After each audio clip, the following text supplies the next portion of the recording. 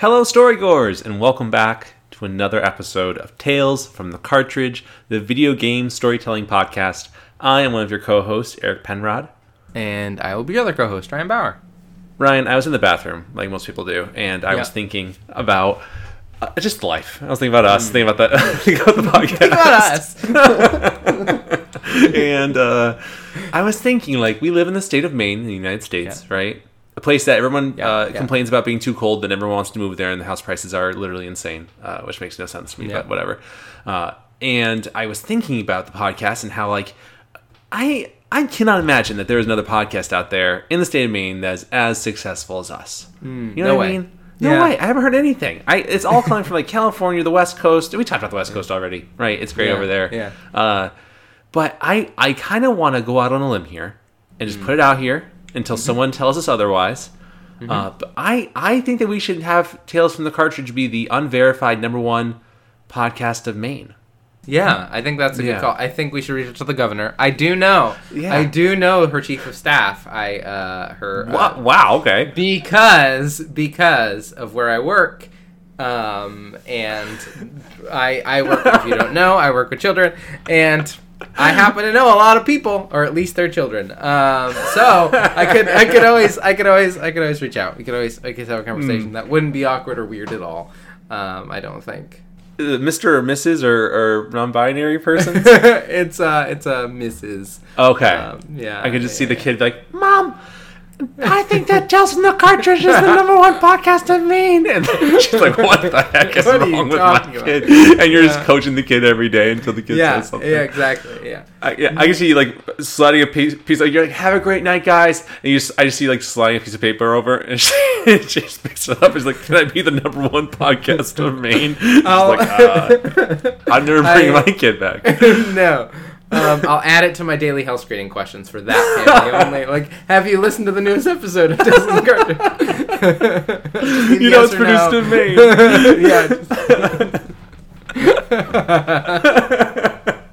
That would be so funny. Well, Ryan, you have your in. And if you want to keep your job, obviously. At least maybe you don't. If you don't, then we have another plan here. Sure, But if you want to point her out to me, I'll run up to her while she's at your job. Okay. Maybe we have a plan here. Right. It's like FBI's just listening to us right now. Just taking notes. In Michigan, they try to kidnap the governor, and in Maine, somebody tries to get them to verify their podcast. Podcasts in the state, I will not kidnap anyone. That's so much work. No way. You have to feed them and bathe them and stuff. No way. It's like an animal. Kidnapping someone's kind of like having an animal. Yeah. Okay. All right. Anyway, Ryan, as the #1 unverified podcast in Maine, officially or unofficially, how are you, and what have you been playing? I'm doing pretty well. I've had a very chill weekend. We got a bunch of snow, and I just bunkered down, and I only left to shovel, and then I came back in, and that's all I've done is shovel and hang out. And I've been playing. I finished The Last of Us Part 2, which did I finish last time we talked? I don't remember. We texted each other. Yeah, we texted each other. Yes, we texted so we haven't talked on here. Finished that. Really enjoyed that. Was really no spoilers, wonderful. But what do you think, like, overall? Overall, I loved it. Overall, I think it did a really good job. It was very intense. Yeah, it pulled a magic trick that I don't think I've ever seen in any other game before. The closest thing I could liken it to is maybe Red Dead Redemption 2, in that, like, in some games, you'll beat it, and then, like, your perspective shifts when you play it that second time. This game, and Red Dead 2, although this game I think does it in a more interesting way and maybe more successful way, partway through the game, it, like, finds this way to change your perspective on everything you've done so far and everything you have to do forward in a really incredible way that I thought was amazing. Just, like, good storytelling. Just good storytelling, no matter what medium it's in. It's just good storytelling. And I really liked it. It was intense. It was real intense. And it was intense in really mean ways. But it was really good. mean it was ways. very good. Really mean ways. Good. Yeah, it's very good. When we inevitably cover it, I have so much I want to say about that game. It's so... It's such a good game. And I actually, Ryan, I was going to ask you... when I first beat the game, and the only time I've ever beaten the game, right? It is a game I don't feel like I have the mental capacity right now to go back to. Like maybe for like years, I don't think I can go back to it. Like playing The Last of Us Part 1 would be a game I feel like okay going back to right now, but that one just feels so heavy. Are you in the same mindset where it's like you can't imagine yourself playing that again right now, or could you play it again right now? Yeah, I don't think I could play it right now. I do think I was slightly like, because of when I played it years later, nothing was spoiled, but there were like things that I saw about it that I think lessened that punch. That made it less intense, or because I knew how intense it was going to be going into it.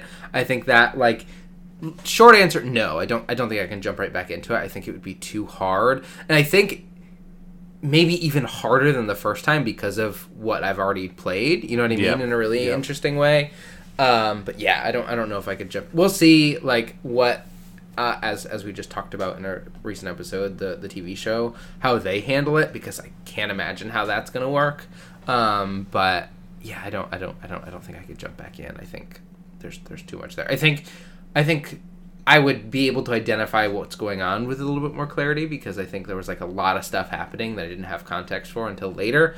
But I think it would be a bit too intense, and I think there are things that I would need to do that I don't think I could as well do.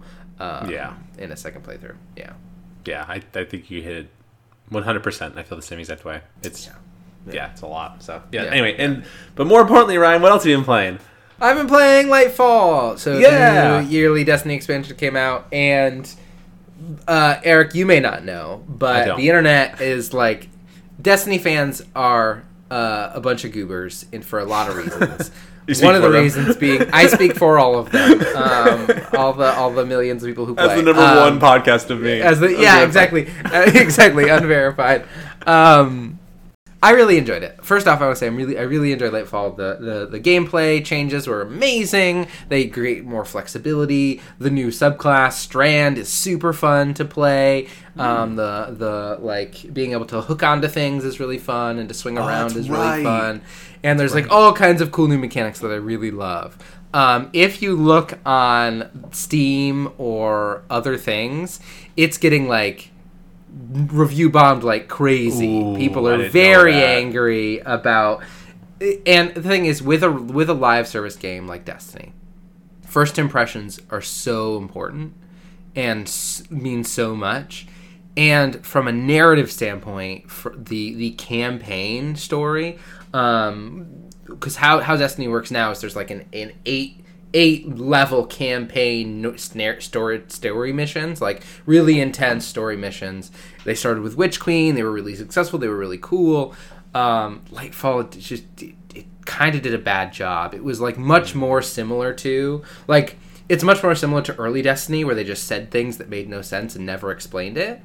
And they'd really gotten away from that in the past few years. To where like when they say things, they have meaning and you know what they're talking about.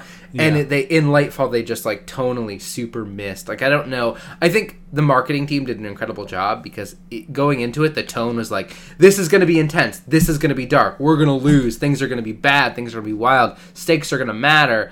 And I just don't know if the gameplay delivered that in a really meaningful way. So I would say like it is... But, like, people are saying this is the worst expansion to ever come out. I don't know, compared to, like, Curse of Osiris and the Mars one, if that really is true, or if people are just kind of... This is so different than Witch Queen, in that Witch Queen was really good. Witch Queen had a really good narrative, but, like, gameplay-wise, it didn't change a ton. Versus this, like, the narrative is not great, but, like, gameplay-wise... a ton has changed with the new subclass. They've changed how like a whole bunch of stuff works. The new patrol zone is really cool.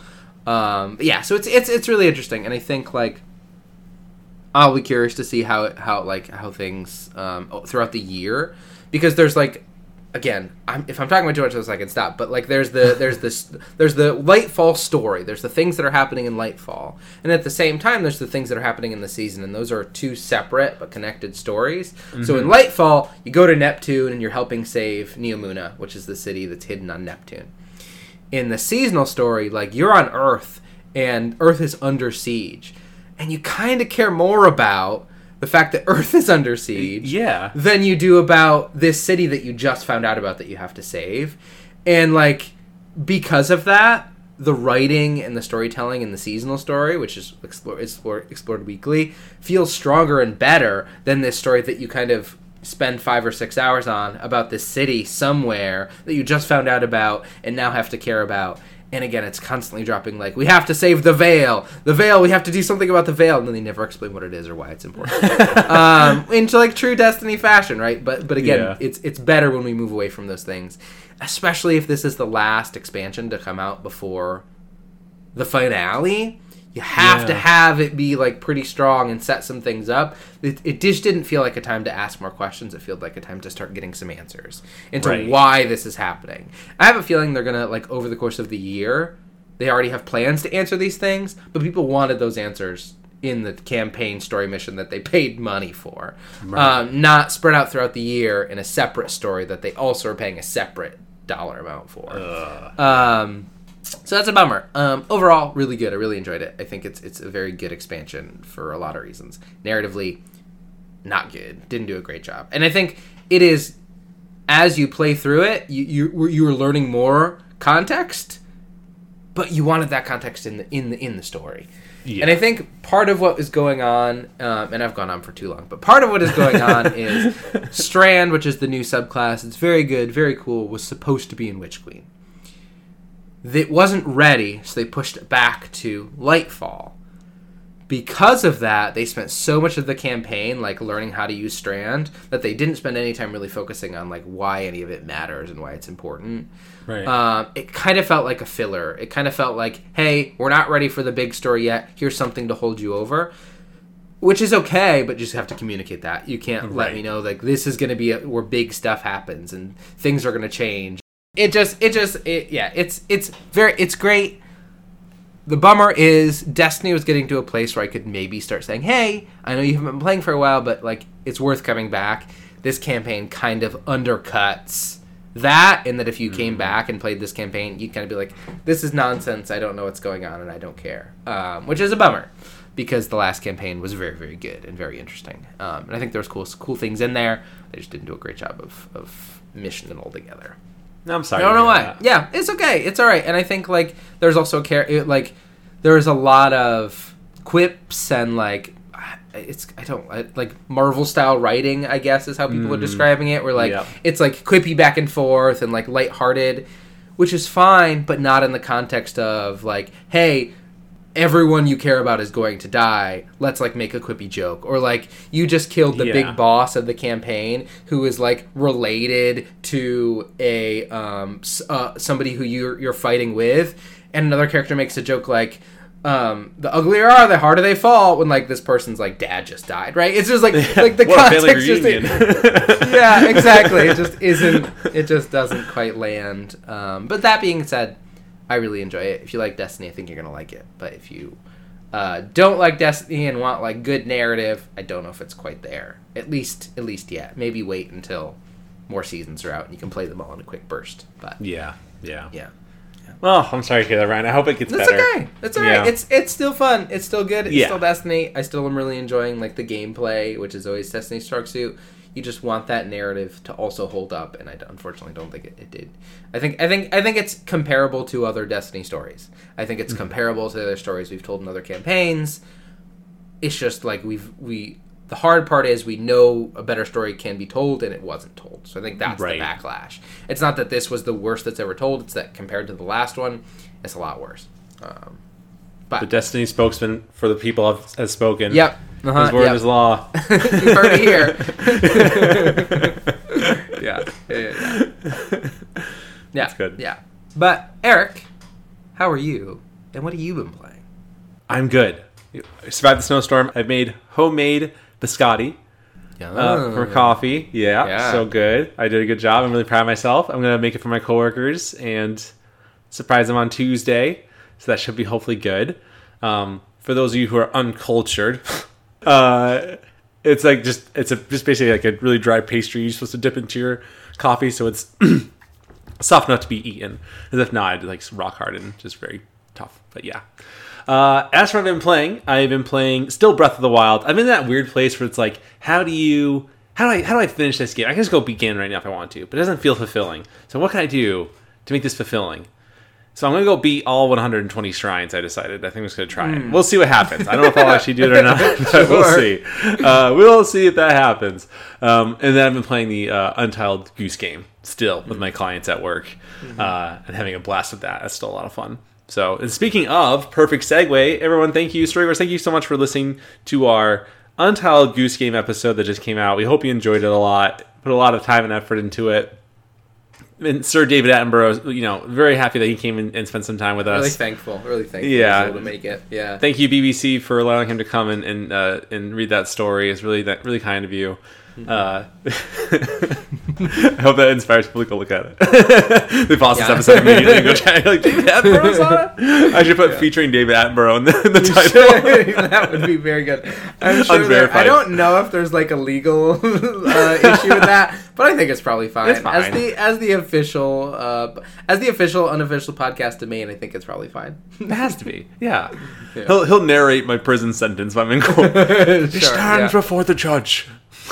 He looks nervous. I'm like, I am nervous, Sir David Attenborough.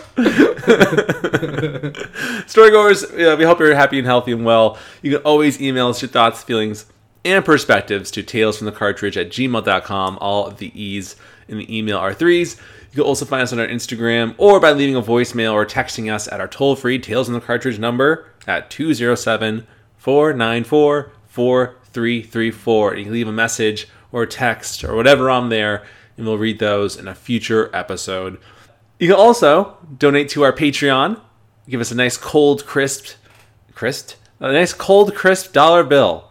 And boy, oh boy, will that get you so much. It'll get you unlocked scripts from our past episodes that we've written, which we're slowly trying to bring out more. I'm just trying to edit those, so that's just the hard part, going through and editing them. So I just scribble all over. I type it. I type it all over and just leave all these like horrible mistakes all over it. But now they can't have mistakes for releasing them. You can also have the warm and fuzzy feelings of supporting your favorite unverified, verified podcast from Maine, Tales from the Cartridge. That'd be sweet. You can also, if you don't mind, rating us on Apple or Spotify or whatever you're listening to, that'd be super helpful. We are still not up to 10 rates on Spotify. It kills me a little bit every day. It's not your responsibility to save my life, but boy, oh boy, would it matter to me a little bit. So it'd be super duper cool if you could rate us on Spotify. So, I've talked too much as usual. Ryan, would you please do us the honors of telling us today on our DLC episode for March what today's topic is? We are talking about video game adaptations. It's so hot right now. With The Last of Us out, the Mario movie coming out. Things are happening. Yeah. Things are happening with video games and other media, and a lot of times it's very hard to do to make that transition. So we're going to talk about some of the best adaptations of game to movie or TV. And why we think they're successful, and talking through that. We kind of talked about this a little bit in The Last of Us, maybe, or we will. Can't remember. But I think this will continue to give context as to what we think works and doesn't work, and talk about some of our favorites that maybe you should check out. Now, I think some of these, we should say, they're personal preference, right? Like, for sure, they are definitely not going to be beloved by everybody, and that's okay. Like, these are not renowned, loved titles of our adaptations, for sure. There's more of our personal picks, but ones that we feel like did a good job at doing their best to adapt something, whether it worked out or not, I feel like. I think it's really important. And I feel like with The Last of Us now, I was thinking about this on the car ride earlier today that I was having, which is a weird sentence to say now. Whatever. I was thinking about how, I was one of those people a few years ago that thought, I think when The Last of Us was announced as a movie, I thought, is this really necessary, right? We have the game, and the game's fantastic. Do we really need a movie movie for this? But having now watched 8 episodes of The Last of Us, the TV show, and seeing the impact, my girlfriend's watching this, my coworkers are watching this, my family is watching this. These are people who don't play video games typically, right? And they're watching and enjoying the story. And so now I'm seeing like, okay, you know what? Actually, maybe these adaptations do have a place. Right? They do have a way, in the same way that we at Tales are telling stories to people who may have not played these games, right? You're still enjoying these stories for what they are. They're great stories, but just told in a different context, which I think is valid. I see it now as kind of valid, and I don't want to be closed-minded to the idea that it only has to be a video game, right? Or like a movie only has to be a movie, right? It could be a TV show also, or a movie could be adapted into a video game. It'd be fantastic. Like the Witcher series was a book series adapted into a video game series, now beloved. Like I think that these things have time and places, and I think that this shows kind of like the importance of why adapting a video game into something else can be a beneficial thing, and it can be something that connects you with other people. Like, you know, I've enjoyed this series for so long. I'm so glad you're finally enjoying it too. Maybe we can play this game together now. Or maybe you want to play this game, which just inspires people to want to play the game now. I think it's sold like The Last of Us Part 1 just resold. Yep. For like just like crazy amounts of copies when the first episode came out. So like clearly it's successful, clearly pushing the market forward in some special way. So yeah, I just think it has a time and place. I think I see the value of it now. So hopefully these recommendations from you and I, Ryan, will push people to want to watch them and enjoy them if they haven't been able to in video game form. Is that well said? I don't know. Yeah, that was very well said. Okay. Yeah, for sure. We had a moment of silence, and I was like, well, Ryan, I think that maybe you would do the best. Maybe you shouldn't say movie either. Maybe you should say your first one's not a movie, technically, right? Neither of mine are movies. I brought no movies. Oh, you're right. Yeah, you're right. So we shouldn't say. So there's adaptations, movie or TV otherwise. More just okay. So both of mine are movies. I think it's a difference of like traditionally, if you wanted to tell a story, you told it through a movie because movies had the budgets to tell these stories. Mm-hmm. So until like very recently, like maybe the past 5 years, most stories weren't really told through TV shows, or if they were like episodic. They weren't like these long form narratives.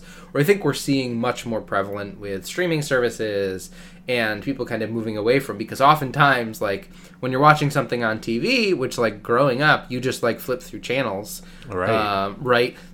You want whatever was on to catch your attention for a period of time, but then let you move on to something else because commercials and things like that. Mm-hmm. Whereas I think like a lot of the newer TV shows that are made for streaming, their goal, they have a lot of money, right, to make these like large, big adaptations. Whereas I think really if you wanted to tell a big adaptation, you had to do it through movies until recently. Right. So like the majority of game adaptations until probably like the mid 2000s, unless it was like a cartoon, was all through movies. Right. Yeah. So I think both of mine also reflect where I consume most media, which is through TV. But also where like a lot of adaptations now are is through these streaming services, because they're able to take different risks than maybe other traditional sources. Although I think they're headed to be much more conservative, like those traditional sources as they are now, and like how they spend their money and the risks they take. But for a really long time, they were willing to take a lot of risks and make weird things. And hopefully, people are still out there making weird things, because that's how we get cool stuff. So mine are TV shows, and yours are movies, which I think is really interesting. And I'm interested to talk about the difference between those two media and how they lend themselves to telling these stories. I agree. I think that's a great way to put it. Yeah. Very different. They're very similar mediums, very different displays. For sure. Yeah. I mean, I think if you look at for sure. I mean, we will get more into this, but if you look at the different things we brought, they are very different in their pace, their pace at which they're telling the story, the tone at which they're telling the story, and like the way in which they're like subverting the narrative or these characters is really interesting and different. That only can exist in these two very different ways. Mm-hmm. Yeah, I agree. Well, I mean, Ryan, we've been teasing it long enough. Would you like to start us with your first pick? Sure. Yeah. So my first pick is Castlevania, the animated show. I think like animation is such a undervalued media for a lot of storytelling, and I'm really hoping we continue to see adaptations in animation, because it's able to capture so much of the pace and the action of games without like needing people learning how to fight. And I think just animation is such a dynamic way to tell stories that I think lends itself really well to video game stories. But yeah, so Castlevania. I think Castlevania is a really successful. It has like 3 seasons on Netflix. I think it finished telling its story in those 3 seasons. I don't remember how it ends, if it ends at a cliffhanger or not, but I think they wrap things up after 3 seasons. It wouldn't surprise me if they put out more. But Castlevania, it captures the kind of dark and gothic tone to the Castlevania series, which you don't know. Castlevania is about vampires and vampire hunters, a vampire hunting family, and then Dracula, who's like the big villain of the Castlevania series. And like you're constantly fighting through his castle or through his town or through all those types of things. Oftentimes you're playing like this renowned vampire hunter, or in some cases a half son of Dracula, in all kinds of other different permutations of the character you play. And the show captures this tone, this intensity, the action of Castlevania, and that Castlevania you're constantly fighting. In the show, there's a lot of fighting, and the animation is like really cool and really well done, and how it captures these multifaceted fights. And you're fighting monsters from the game who are using their abilities and the way they move through the world in the same way, in a really cool way, and I think really captures the intensity of that game. But on top of that, like traditionally in Castlevania, there is a story there. But the story, because of they are oftentimes Metroidvanias or 2D side-scrollers, a lot of the narrative is through text boxes or through like narrative, like watching a cutscene at the beginning and the end of the game. There is not a ton of narrative there, or at least it's not in the forefront. Obviously, with a TV show, it needs to be.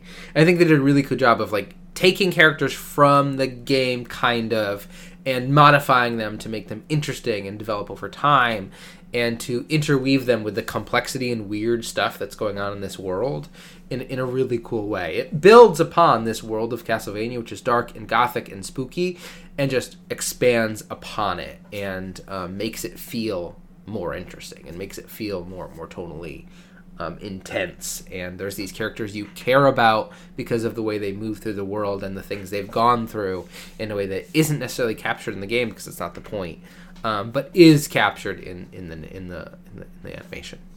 Yeah, I haven't watched this yet, but I was telling you right before we started that I watched a lot of like animation stuff on Instagram people post, and Castlevania is one of the things that is very prevalent that I see, and the action and the animation that is so fantastic. Like it seems kind of silly to think about I mean, granted, at the time, right? Obviously, very okay. It's still okay to this day. But the animation of the video games where it's just like just cracking the whip and hitting a monster, and moving, and jumping up and moving forward, is very underwhelming when you're just watching it. However, if you're playing it, it's a little differently. But when you're watching the show, I feel like, again, not having seen it, but just watching a lot of the animation. It just feels so much more intense, and that there's much more stakes involved as you're watching it, and how the animation is so beautiful and does such a great job making it so easy to watch. But then adds that level of complexity that maybe you didn't get from the first couple of Castlevania games that this is covering, I think. Again, just another great way to get this story that maybe you don't want to sit and watch this gameplay of Castlevania 1 or 2 or wherever this takes place, or whatever game this covers.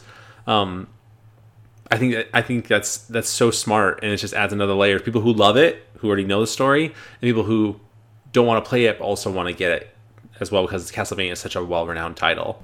Yeah. So yeah. You're I wasn't sure if you were there or not. You're frozen for me. Oh no, I'm still here. Look at you're sleeping. Oh no. Your eyes are just closed. It's really funny. Just taking a power nap. Yeah, no worries. But no, I think it's a really good first pick. Yeah. Eric, I'm curious to hear what your first pick is. Tonally, very different. Yeah, it is very different. The other one's more in line with that one, with Castlevania. Yeah, you could do either one, whatever one's speaking to you. Your second one is also in line with it too, so I'll just go from the top and work. But I am now noticing my two are super similar in so many ways. Yeah, I guess so. I didn't realize that. Yeah. So my first one is one that is very beloved, has a huge history, and actually has a lot more adaptations before this. But I picked this version because I thought it was much more. It brought it to a place that had never been seen before. So the movie I picked is Detective Pikachu, right? And yes, like Pokemon has had an adaptation for forever, right? Since the first games came out, we've been watching Ash and Pikachu on their adventure. And granted, they just wrapped up their story, which is pretty wild. Like 20 years in the making. That's pretty crazy. Yeah. So great adaptation, right? The Pokemon series is beloved by people still today. Like it's really beloved. It has multiple movies. The first Pokemon movie was awesome. Very cool. All right, all right, I'm going to nostalgia bomb everybody who was raised in the 90s and early 2000s. Do you remember the golden slabs you get from Burger King of Pokemon, and it had like the Pokeball came in and you press it and it like slowly opens and you wondered what you got? Like such a good time. Such a good time. It was such a good time to be a Pokemon fan back in the 90s. It was just a blast. And you got the Egyptian holographic Mew. Yes. When you went to the movie, Yes, yeah. I didn't get that, but I do remember that. Oh no, you didn't get one? I didn't get one. That's I don't remember I don't know why you did or didn't get one, but they were probably hate me. No. Sanford, Maine's movie theater hates me. Oh, That's where I saw it. Yeah, you should have gone to the Arnott. The Arnott had cards. I wasn't there yet. I didn't move down there yet. The Arnott, which is a mall that like should not exist anymore. But whatever. Barely does. Shout out to Elmira, New York. If anyone's listening. Well, I should say Horseheads technically. Yeah, it's in Flats, Horseheads whatever. technically, but everything's Elmira. Everything's Elmira. Yeah, everything's Elmira. Yeah. Regardless, yeah. So I picked Detective Pikachu because what I thought was so interesting is that it was the first Pokemon movie to really bring it to the quote-unquote real world, right? And I think there's a lot of speculation as to, like, what was this going to be like? And why I think Detective Pikachu is a good adaptation of Pokemon is because it wasn't necessarily about Pokemon. It was a story about a missing human person, right? That had Pokemon kind of infused into the story.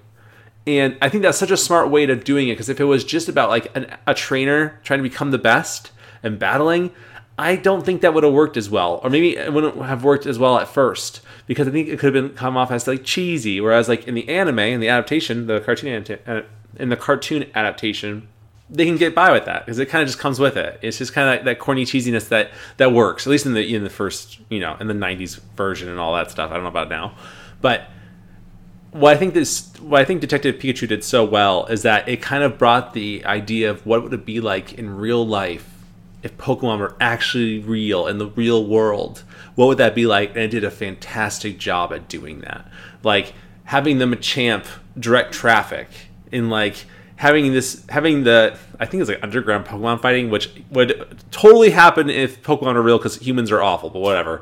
It's just having all these like different versions of beloved characters. They picked fantastic Pokemon to bring into this movie, like Pikachu. I wrote a list: Pikachu, Mr. Mime, Mewtwo, Cubone, Psyduck, Snorlax, Charmander, Squirtle, Bulbasaur, Machamp, and Greninja, and a bunch of other ones. Those are ones that I personally liked. But they did such a great job at bringing them into the movie and making them just look like, obviously they weren't real, but they looked like they could be. Like it's like their closest thing to like what would it be like to actually have Pokemon in this world. Now, I also know that I feel like it sounds like most cis white guys that Ryan Reynolds is very cool. Apparently, he's not as cool as we think we are. Essentially, we always think that Ryan Reynolds is really attractive from a woman's standpoint, apparently, in particular. But I guess that is not true from what I understand. If I understand culture the way it is right now, which I probably don't, Ryan Reynolds is not hot, not cool. I disagree because I'm a cis white guy. Yeah, he is attractive to like cis white guys born in the early 90s, perhaps. Yeah, what is up with that? Yeah, it just makes I would have guessed that was true for everybody, but I guess not. Yeah. So I like Ryan Reynolds as Pikachu. I think he did a really good job with that. I think it's Ryan Reynolds. It's just Deadpool as Pikachu. Let's be real here, but it works and it was fun and it was lighthearted, and I just think it did such a great job focusing on the idea that it was not about Pokemon necessarily. It was just a story that involved Pokemon in it. And I think that's the way to do it. If it was the main focal point was about Pokemon, it wouldn't have worked. I think it would have come off as too cheesy or too just silly and dumb. And I think that this idea of just kind of making it a detective story rather than a fighting, training, becoming the best story was the best way to do it, and a fantastic way of adapting a story like this into a movie that is digestible, easy to watch, and kind of makes you want to jump and play a version of Pokemon that is one of your favorites. I will say also, the only negative I would say about this movie is that Lickitung is in it, and he's freaking terrifying. So scary. If he was... I mean, Mr. Mime's pretty scary too, but if Lickitung was in the real world, I would be so... I don't know what it is. I feel like he'd like, eat somebody. Like it's bad. It's really scary. It's too realistic. Realistic. Ugh. Yeah. Ugh.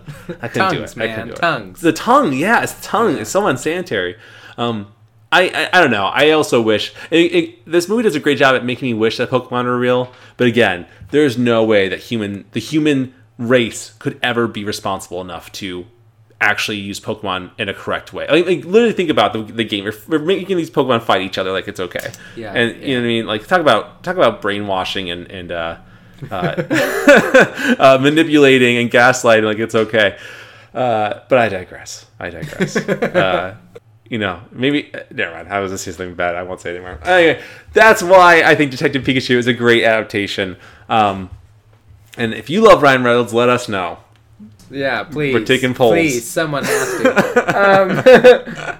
Eric, I think I want to, before we move on to my next one, I really want to focus on something you said, and I think the more we talk about this, and I'll be curious to reflect on this as we're talking about the other games, is the focus on people and their story that just happens to be taking place in a weird world, or that just happens to be taking place in the context of other things, is I think what makes any story successful, and especially what makes video game story successful, because you can't focus on the stuff that makes it good to play, because that interface is doesn't there. Work. Yep. It has to be focusing on the people and how they interact with each other and how they exist in a world that is maybe weird, or that is like dealing with zombie outbreak, or that is dealing with all of these things. You have to focus on the people and their interactions, and grounding that in humanity, I think, is the best way to tell all these stories. To tell any story, but especially when you're adapting it from a video game. And I think the ones that are most successful are ones that are successful when they are focusing on the people and their stories that just happen to be taking place with all these other things going that are sometimes really cool. But I think that has to be what's most important, because I think that's what tells the best stories. I agree. I mean, just look at The Last of Us, right? The TV. I mean, granted, and I'm not trying to say The Last of Us is the end-all, be-all greatest adaptation. I know there's a lot of people who don't enjoy it, and that's fine. Yeah. Like this, if you don't like it, then by all means, I think it's fine, right? I'm not going to ever try to force one to like it. But in what you're saying, Ryan, in that context, I think you're 100% correct, because the idea is we're focusing on Joel and Ellie in this story of a world that has fallen, right? And granted, the idea of the clicker and finding the cure is embedded in the story as well. It is not always the main focal point. It's not always rammed down your throat like, we gotta get to this place. It's not always being said every single episode. It's the relationship between these two people. I think that's what's so good. I would personally love if they made more seasons of The Last of Us that weren't focused on Joel and Ellie, like a side story kind of a thing where it's just focused on other people in this world and navigating it. I think that'd be so cool, because that would be, again, more good TV. I think when you like you're saying, right, when you focus on this aspect too much of what the game is trying to cover, it muddies the water. You know what I mean? Yeah. I think that the human dynamic and the relationship between people is always going to be more interesting than the actual struggle, right? If it was just about hunting clickers all the time, it would be so boring. Yeah. Right? Or is it just about fighting? Think about the contrast between like the game where you're literally killing like so many clickers as often as possible, right? When you're in any situation, they really have not killed that many clickers in the show. Like, they haven't killed a bloater. They haven't killed anything significant. They're always constantly kind of running and just trying to survive, which is much more realistic. And I think that it makes it more interesting. Yeah, you know what I mean? For sure. Yeah. Definitely. Whereas in a game, you couldn't get away with that because like it would be really boring to play, right? So you gotta the focus has to be on a different. Each version, the video game or the movie/TV adaptation has to have a different focal point from one another, because it cannot work. It cannot work in the same way. Maybe not always. I feel like Sonic the Hedgehog probably does the main same focal point. But again, I haven't watched those movies, so I wouldn't know. Yeah, and I think like when an adaptation movie, one time when they are unsuccessful is when it focuses too much on the world and dealing with that world and these big narrative things that aren't super meaningful if you haven't played the games, or just aren't super meaningful. It kind of falls short with something like I know people like them. I know like the Resident Evil games. They get like really wild and they just kind of focus on like zombies, and they're not really focused on the people and their experiences with those things. There's another one I had in mind that I can't remember. Assassin's Creed. Yeah, same thing. Yeah. Assassin's Creed. That's what I was gonna say. Where they were so focused on making sure it was accurate to the game as best as they could that they completely missed what was engaging about those games, and that's like about the people and their experiences. Just make it, or even like the Uncharted, right? What's interesting about Uncharted is not these big set pieces. Those are really cool and fun to play. They're not the most fun to just watch happen necessarily. So I think there has to be something. You have to, like you're saying, you have to adapt because what works in the game is not going to work in other media. It just doesn't. I'm actually really glad we had this conversation, Ryan, but I'm also very sad now. Because can you imagine if we had the same treatment that The Last of Us has gotten, but for Uncharted? Yeah. Like a story about, like, family and found family and like... And connections while in the idea of treasure hunting, but it's not the main focus necessarily. You know, it is for the characters, but for us, it's more about the dynamics of these characters. Yeah. I think as the official, unofficial number one podcast of Maine... I almost feel like we have the authority to say this is all Mark Wahlberg's fault. Yeah, I think we do. We're close enough to Boston. I think, is he from Boston or he just loved Boston? I have no idea. It doesn't matter. We can make that call, I think. Yeah. We can make that call. I will say this right now, and I know full well this may give me some crap, and I'm sorry. I am sorry. It has to be said. Dunkin' Donuts is not real coffee. Dunkin' Donuts coffee. All right, hold up. Wait. I'll take that back. Let's reverse it. The Dunkin' Donuts black coffee, I would say, is real coffee. Anything else is just milk. It is just milk. And I don't like that. I don't care. I don't care what Ben Affleck says. I don't approve of that. So take that, Mark Wahlberg. What are we talking about? I don't know. I wish video game adaptations. That's what. I just wish that Uncharted had became a TV show after The Last of Us. I think that just imagining an actual person that actually looks like Nathan Drake and not Spider-Man or Peter Parker. I mean, I would who's actually talking to someone who really looks like Sully and not Mark Wahlberg. I think that would have been. It would have been so good. Yeah, and it's not too late. It's not too late. They can still do this. They can still put the brakes on this. Yeah, I think the problem is like in this situation, Sony focused on the wrong thing to focus on. Right? As always, they wanted to. They were focused on like we want to make this big blockbuster because that's kind of what it's about, but it's really not. It's not what Uncharted's about. Especially not, at least not when Uncharted's at its best. Because when it's at its best is like Uncharted 3 Uncharted 4 when Drake and Elena are dealing with a relationship issue. Yes. Uncharted 2 where Drake is dealing with the fact that like he's made mistakes and has to now like people have died because like that is when Uncharted is at its best, right? And I think when any story is at its best is when like the people are acting like humans and we're making that connection and empathizing and wanting to better understand or see how they progress through the world. Not like just falling out of a plane in a really cool way. Right. Yeah.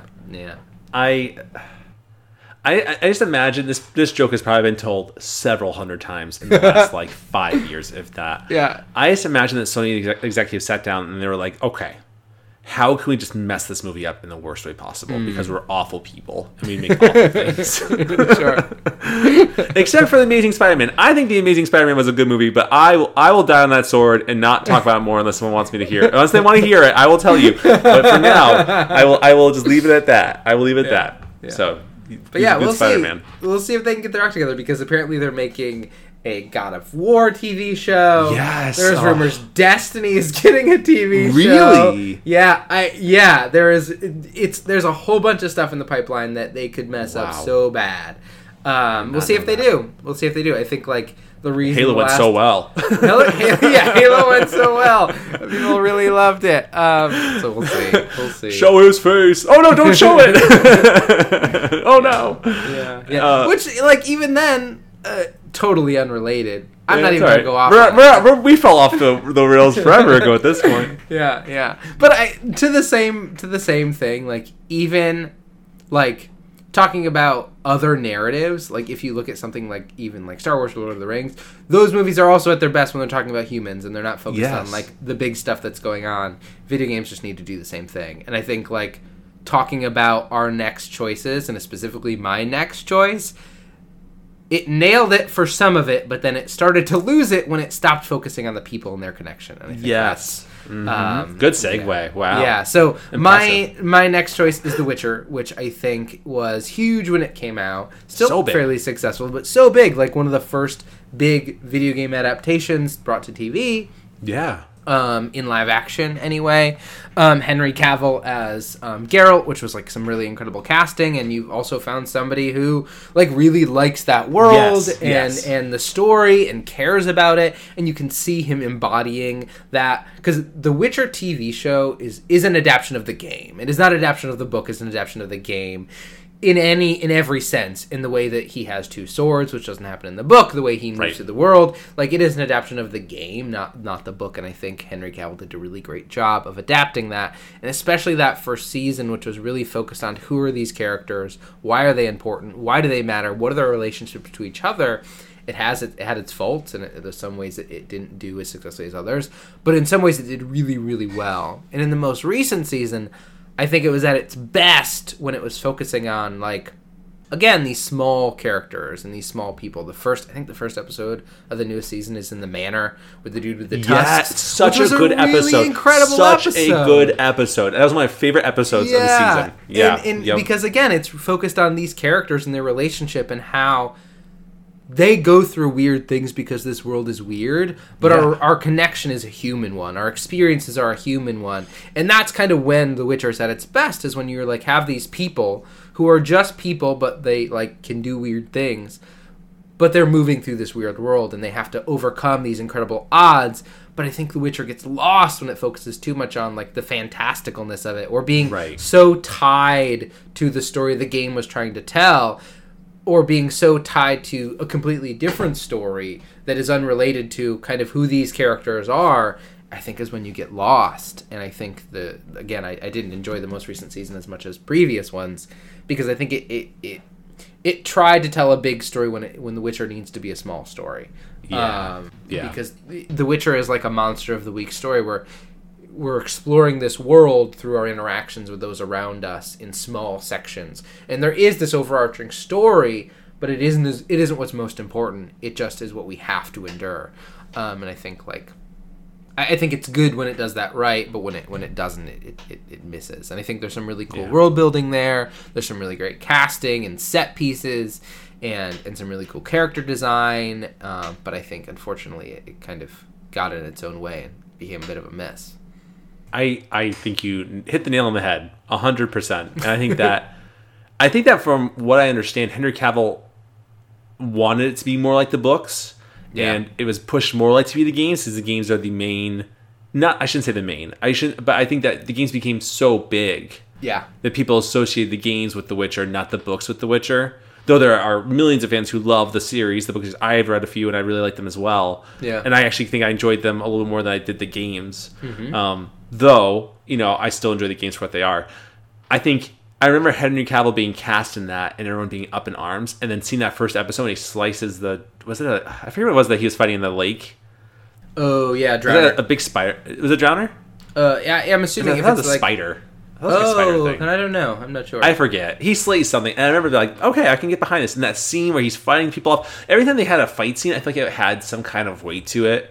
The Drowner. Oh, the Drowner as the one. I think that was the cursed person he was trying to save. He had to kill a lot of time at night to save somebody. I should watch it again. But there was some of the fight scenes I remember in season 1 had weight behind them. He was fighting for a particular reason because of another person. He was trying to do the right thing, which is why Geralt is such a good character. He's so closed off and kind of cold, but he always has good intentions for other people, which is not what a Witcher typically does. And I wish that was the focal point of like, here's Geralt. He's a weird dude, and here's all the dynamics that he has within this world in the things that happen. He cares about these people, so he's gonna save them. He's gonna do his best to save these people. I wish that was the main focal point, not this weird war happening, not these things happening that was like more Lord of the Rings than Witcher. I think it just got too big. All the witches stuff was like, I get why we need to have Yennefer in the show, but I don't know if we need to have her in that much of the show. It was just it was so much. I feel like Yennefer was just another main character when I feel like her as a support, not because of anything about her, but I think that she adds more to Geralt's story when the story should be about Geralt. Yeah. It was, I don't know, and I'm so sad that Henry Cavill's leaving the show. I feel like that is a huge detriment. I can't even like pretend like I want to watch it anymore. To be quite honest with you, I'll probably watch the next season because Henry's in it, but afterwards, I just don't really want. I don't know. I just don't. And maybe start it over, and I'll be interested to see whatever his name is to do it. You know, supposedly the actor taking over. I think he's one of the Hemsworth brothers. Liam, I think what I heard, and granted this is just a grain of salt, I randomly saw on Instagram, because of his feud with his ex, who I think is Miley Cyrus, I'm not positive because I don't do well with celebrities, but I guess they're feuding, and it's like getting to the point where he might lose his contract with Netflix to be in The Witcher, supposedly. Let's see how real that is. But he got a lot of negative press about it, and people are not happy that he's taking over. So I don't know. It's really sad. It's really sad because Henry Cavill is so cool. But in the same vein as we talked about, right, as these are new avenues for people to learn different things about different games they never played before, maybe. Like, Henry Cavill has now been cast in the Warhammer 40,000... Is that right? Is that what the game is? Warhammer 40K. Yeah. Mm-hmm. Yeah, 40K. Yeah. So you said the same thing. You said the exact same thing. Just all right. Don't hate me, people. Don't hate me. All those 40K fans who are so angry. Hate me for my quotes on Dunkin' Donuts, or my thoughts on Dunkin' Donuts. Don't hate me for mispronouncing a game I've never played. I'm excited to watch that. Also, Eric, to be fair, no one actually plays 40K. You just spend a lot of money to paint the minis. That's what I thought. Okay, that's what I thought. Yeah. I was like, I don't even know what games they are. But I am really... Are they games? No, I'm gonna ask, like, right? They're like war games, yeah. Like, that's what I thought. Points that you spend, and you have this big... But it's all nonsense. No one plays. You just paint minis. Just Henry Cavill plays. But now people are interested. I'm excited to see him be in that show because I think that will open the doors to more understanding the story that people love, or they just enjoyed the minis. Which, you know what, to each their own. Who cares? It's fun to paint minis. Yeah. More power to you. Bob Ross it up with those minis. You go for it. Yeah. I'm a little sad talking about The Witcher now because I want to. Yeah, it's a bummer. I do love that episode though. The Manor episode's so good. And it has the guy from Game of Thrones that everyone loved. I don't know. I have no idea what his name is in either the show or in real life. Redhead dude that everyone loves. Yeah. The Wildling guy. Wildling? Sure. I have no idea. I don't know anymore. I have no idea. But yeah, that was one of the best episodes. It's a good episode of the show. Mm-hmm. So good. Well, Ryan, this has been a roller coaster of episodes so far, and we have one more to go. Oof, I can't wait. I cannot wait to hear more about this. I hope you're not the only one. This is pretty beloved. For a different generation that isn't ours, this was like the best thing there ever was. I mean, I came from a time where, you too. Granted, I was only 4 when it came out. I didn't see it until much later, like in the early 2000s. You didn't see it at 4? I didn't see it at 4. No, I was much too scared. Even though I saw it the first time, I was still much too scared. I had to look away. But let me tell you what it is. So please. The next game I play, I haven't watched this movie in so long. It was between this or Mario, and I knew people were going to hate me because no one likes that adaptation. I get why. That's more of a guilty pleasure. Sure. That's not a good adaptation. It's more of a guilty pleasure, and I get that. It's not a good adaptation. And Double Dragon. I almost picked Double Dragon. That also is more of a guilty pleasure than a good adaptation. That's fine. I get it. Or Street Fighter also. We'll get to this. All right. The movie that I picked is Mortal Kombat. From the 1995 Mortal Kombat. Not the new one. I haven't watched the new one, but as I was writing about this and relearning the movie from 95, I was like, I should watch the new one just to see what it's like. So I've heard it's not bad. I heard it's not bad too. I know people are kind of annoyed with it, but like that's just when something is so beloved, especially like Mortal Kombat, like people are going to be very high strung. Is that the right word? Is that insulting? I don't know. No, that's fine. Yeah.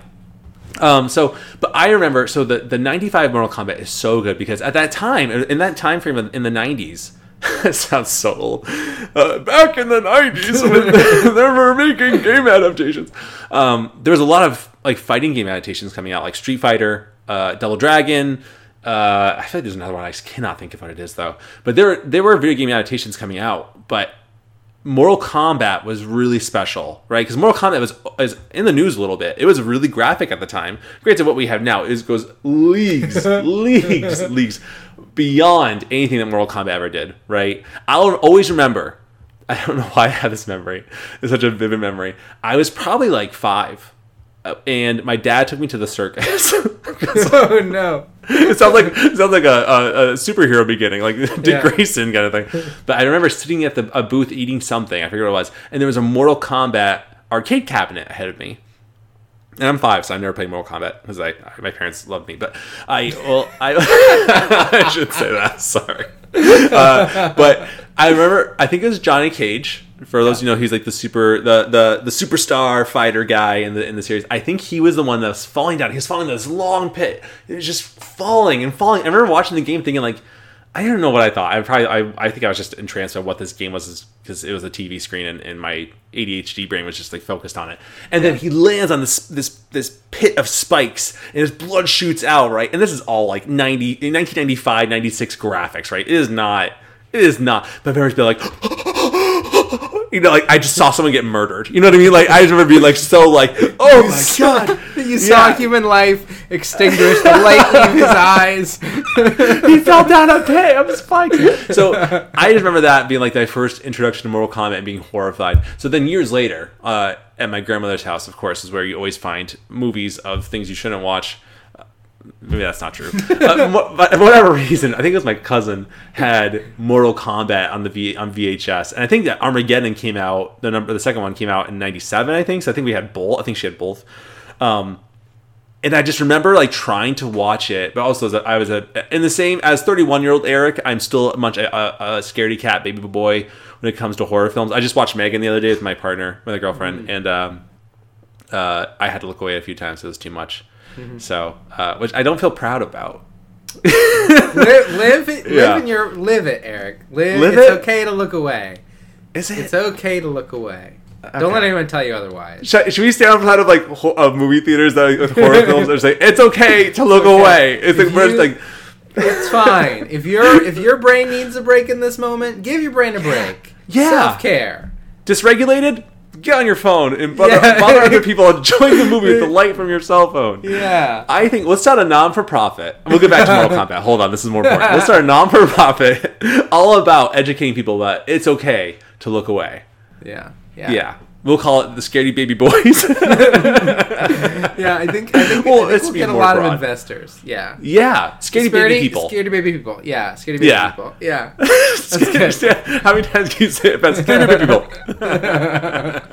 All right, anyway, back to Mortal Kombat. But I will always remember some of those moments just being absolutely terrifying, which is silly, again, because this is from 1995. But what I think is so great about this movie, again, Ryan, is that it focused on one aspect of this story of Mortal Kombat. In the games, it's all about fighting, right? You know you're in some kind of tournament or whatever. You don't care. You just want to fight people and see the blood, whatever. In this, it's about the tournament. It's about the survival of Earth, right? And the fighting is just a part of it because that's a means to an end, right? But the fighting wasn't like... It wasn't like the... well, it was kind of the main focal point. But like, it was also the relationship between the characters, right? The guy who played Johnny Cage, I should have looked this up, did a great job, I think, as Johnny Cage, if I remember correctly, of being that kind of like jerk, other words, kind of movie star, but then showing a kind heart or gold heart and wanting to save the world, and Liu Kang wanting to save the world and avenge his brother, and like they always had these like they had good. I don't know. I think it was really well done. And granted, it's cheesy now. It doesn't hold up very well, of course. However, at the time, I just think it did such a great job at trying to do the best it can to incorporate the fighting in a way that it wasn't just about the fighting. It was about more than that. It was about the human relationship. At the end, spoiler alert for a movie from the 1995, right? Don't come at me, all right? As a leader of the Scaredy Baby Boys, I have an army of fraidy cat people who will come after you. He's fighting for his dead brother whose soul has been taken by Shao Kahn, right? No, not Shao Kahn. Shang Tsung. Sorry. And who's released, and his brother tells him, I will always be with you until you join me in the next life. Like, it's really good. It's really good. You didn't have to do that. They didn't have to do that. And they incorporated the spike pit. Shang Tsung gets hit into a spike pit, which I thought was like, that's really cool that they incorporate that, because that was very popular in the games. I just think it was very well done. I think it was a solid adaptation for what it was. And granted, I should watch the new one. I probably will now. I feel a little motivated to. But I think that if you're looking for kind of a blast from the past, maybe something to laugh about, but also maybe secretly enjoy, I think Mortal Kombat from 1995 is the movie for you. So go for it. And Sub-Zero was so freaking cool. And Scorpion. That was like, I remember the get over here, and then seeing his hand, Ryan. I don't know if you remember this. His hand peeled open, which is so unsatisfying to watch. It was like, ugh, and then a snake comes out. It's like, what? It was That's really so cool. Messed up. But Sub-Zero was so cool. Sub-Zero was my favorite character. I'm pretty sure he dies. Spoiler alert. But he is so cool. He has a mask on. He's a mask on like this, and he's just shooting out frost everywhere. Hopefully you guys heard what I was saying. It was just fun. The characters were weird. The only bad thing about that movie was that Shang Tsung, who is the bad guy, kidnaps Sonya Blade, who is I think the only female in the whole movie, which is, again, 95 is not a good time for representation, but 95, not a good time. Okay, that did not rhyme the way I thought it did. But it's like the reason rhyme. It kind of rhymed, yeah. The reason why he kidnaps her is because she'd be a quote-unquote, this is not my words, PSA, an easy victory of the tournament if he faces her, rather than Liu Kang or Johnny Cage, which is just not cool. Because Sonya Blade's really cool too. Yeah. And they don't let her have her chance of fighting him and winning, I feel like. Because I think Liu Kang is the one that deals the finishing blow, because he's the main character, really. So, not cool on their part, but besides the old-fashioned thinking, I think it's a solid adaptation. So I feel fun. I'm gonna feel so when this goes out tomorrow, I'm gonna just feel I'm like, why is everyone shaking their head in one moment? And I feel the energy from this. It'll be my recommendation of watching Mortal Kombat. Anyway, Ryan, I will get to this I think in another video, but if you had to pick one guilty pleasure adaptation, and not to put you on the spot because we didn't talk about this at all, so if you don't have anything, we'll cut it out. Video game adaptation, you mean? Yeah. Oof. Can I go first really fast? Yeah, go first. I need to think about this. It has to be Super Mario. Like, it has to be. Oh, you know what? Okay, no. I'll take a step back. I will say, I think it was Street Fighter. Street Fighter was not good. However, it was really, really, really, really, really cool seeing them in person and fighting each other. As someone who really enjoyed Street Fighter 2 Turbo on the SNES, it was just so cool to see them. And granted, it was super cheesy. Was it what's his name? The kickboxer dude in real life, Jean-Claude Van Damme. Played Guile, which is so funny now. It's so funny. Good. I think the guy who played Gomez in the Addams Family movies from like the 90s or the 80s, he was Bison, which is so funny. And Bison, that's right. But he did a great job. He did so good. Like Blanca, I think Blanca transforms into Blanca in the movie, and it was very scary as a kid. Though very cool. Vega was cool. He was a bad guy. He had a cool mask. He was very cool. Mm-hmm. I don't know. That's my guilty pleasure. I think it was a fun movie. I don't think you can adapt that one in all seriousness into a. Maybe you can, and I'm just closed-minded to it. Yeah. Or maybe the movie from the 90s closed my mind to it. But I think for what they were trying to do, it was fun. It was a good time. It was a guilty pleasure. Yeah, I'm looking through all the movies that have came out, and the only one of these that I can say is probably Mario. It's probably Super Mario.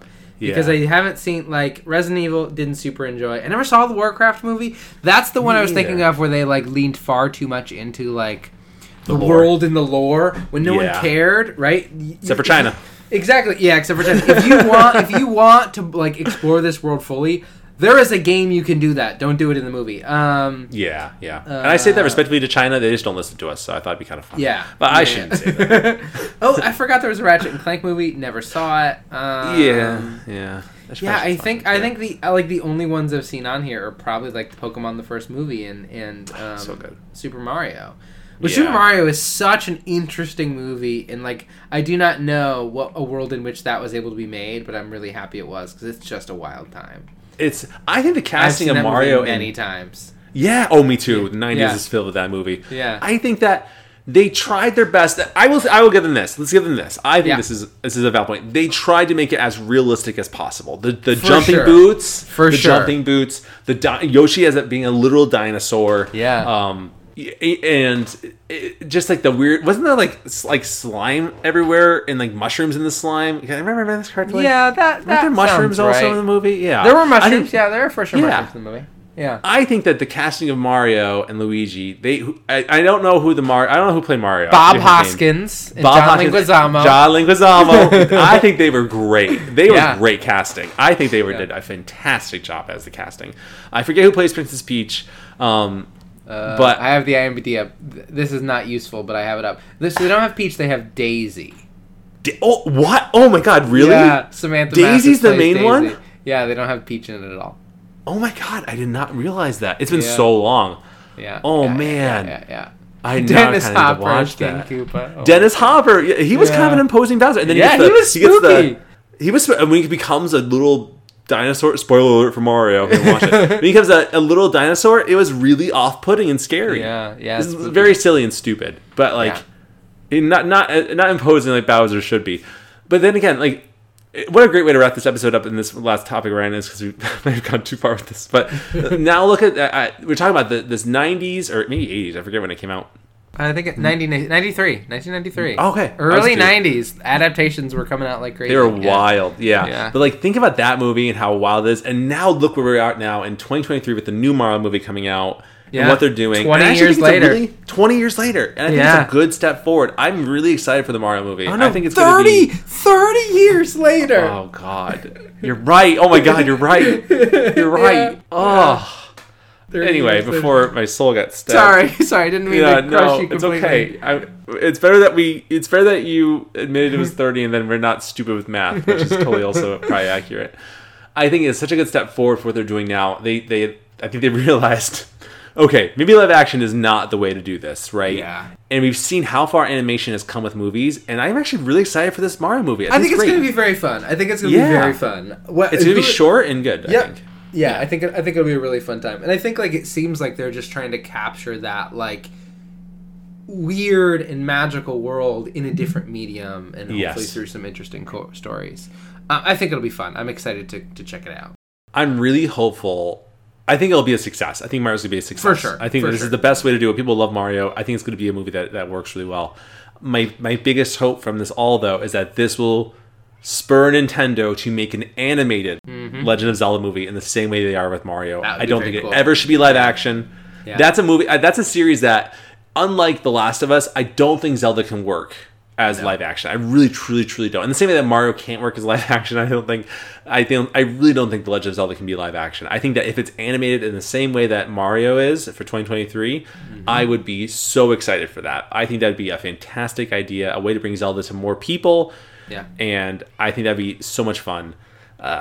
If you are listening really close, my cat is meowing desperately to get inside here, so I apologize. Don't worry, he is being fed and loved. If the door is closed, he wants in. Yeah. He was a former cat burglar, I think, in a past life, but like all cats are. But anyway, Ryan, I think we picked some good ones. I think we did a good job. I think so too. I think we through these weird picks like got to have some really cool conversations about video games and stories and how to make different versions of them. Spikes, pits of spikes, blood, creepy lick of tongues. Storygoers, if you have any thoughts on what your favorite video game adaptation is, we would love to hear them. Right? Whether you agree with us or disagree with us, or have a whole other pick, we would love to hear those by emailing us at talesfromthecartridge@gmail.com. All the E's in the email are threes. You can also find us on Instagram. I've been doing really bad about posting, but I'll get back on there. I promise. We have some good ones coming out soon, I think. We'll find out. And you can also leave us a voicemail or a text at our toll-free number at 207-494-4334, and we'll listen or read all those in a future episode. You can also donate to our Patreon if you would be so kind-hearted to do so. And rating us on your favorite podcast service with a sweet, sweet 5 stars would be just the icing to the cake. Mario gets 1 star, but can you imagine if we got 5 in one go? Incredible. We're better than Mario. Yeah. Right? For sure. Yeah. We don't have to eat those creepy mushrooms to do it. Nope. No. Don't gotta. Dennis Hopper won't be messing with us. Well, Ryan, it's been really good. We've covered a lot today. We've done it again. Most importantly, I like that we have verified that we are the unverified #1 podcast of Maine. It's important. If you think that you're the #1 podcast of Maine, please don't write to us at talesfromthecartridge@gmail.com at all the E's or 3's. I'd like to continue this as long as possible. Should we put this in our tag on Instagram? Probably. Yeah. Okay. For sure. I think it's worth it. I think it's pretty good. All right, Storygoers, thanks so much for listening. I'm sorry we took too long, and I've just been rambling all the time.